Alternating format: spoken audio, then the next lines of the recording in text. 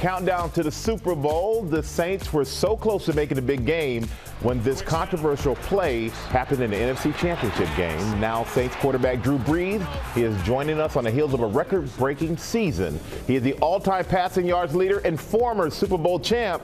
Says frustration over that game will make us stronger. And Drew, it's great to have you here, man. And what an outlook you have with everything that's happened. And let's get right to it.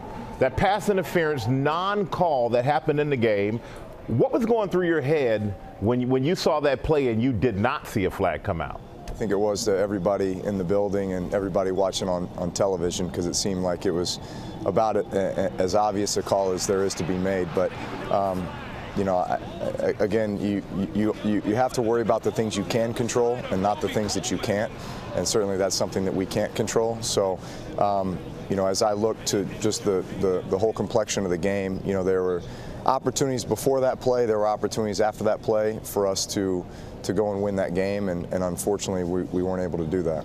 And you said it was an obvious call, and NFL Commissioner Roger Goodell even came out and said it's a play that should have been called. But what was your reaction to the commissioner speaking out and saying, yeah, the play should have been called? It's a little too late for that, but what was your reaction? I think we all wish that he would have addressed that right after, you know, very soon after, Monday or Tuesday after that game, when he had the opportunity to do that. Obviously, I think he waited until his press conference when he had to be there and had to answer the question. But listen, at the end of the day, again, that's something that is out of our control as players and as coaches. You know, the rules are in place to hopefully, you know, be in a position where those calls are made, especially at those critical times. And I'm just curious, Drew, have the commissioner reached out to you personally? No, he hasn't reached out to me, and the guys on the team that I've spoken to, none of them have spoken to him either.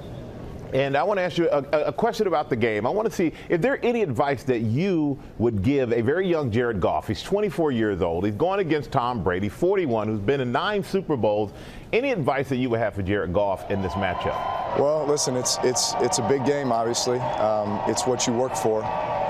This is the pinnacle of our sport, right? And I think there's so much hoopla and everything going into this game. It's obviously 2 weeks worth of preparation.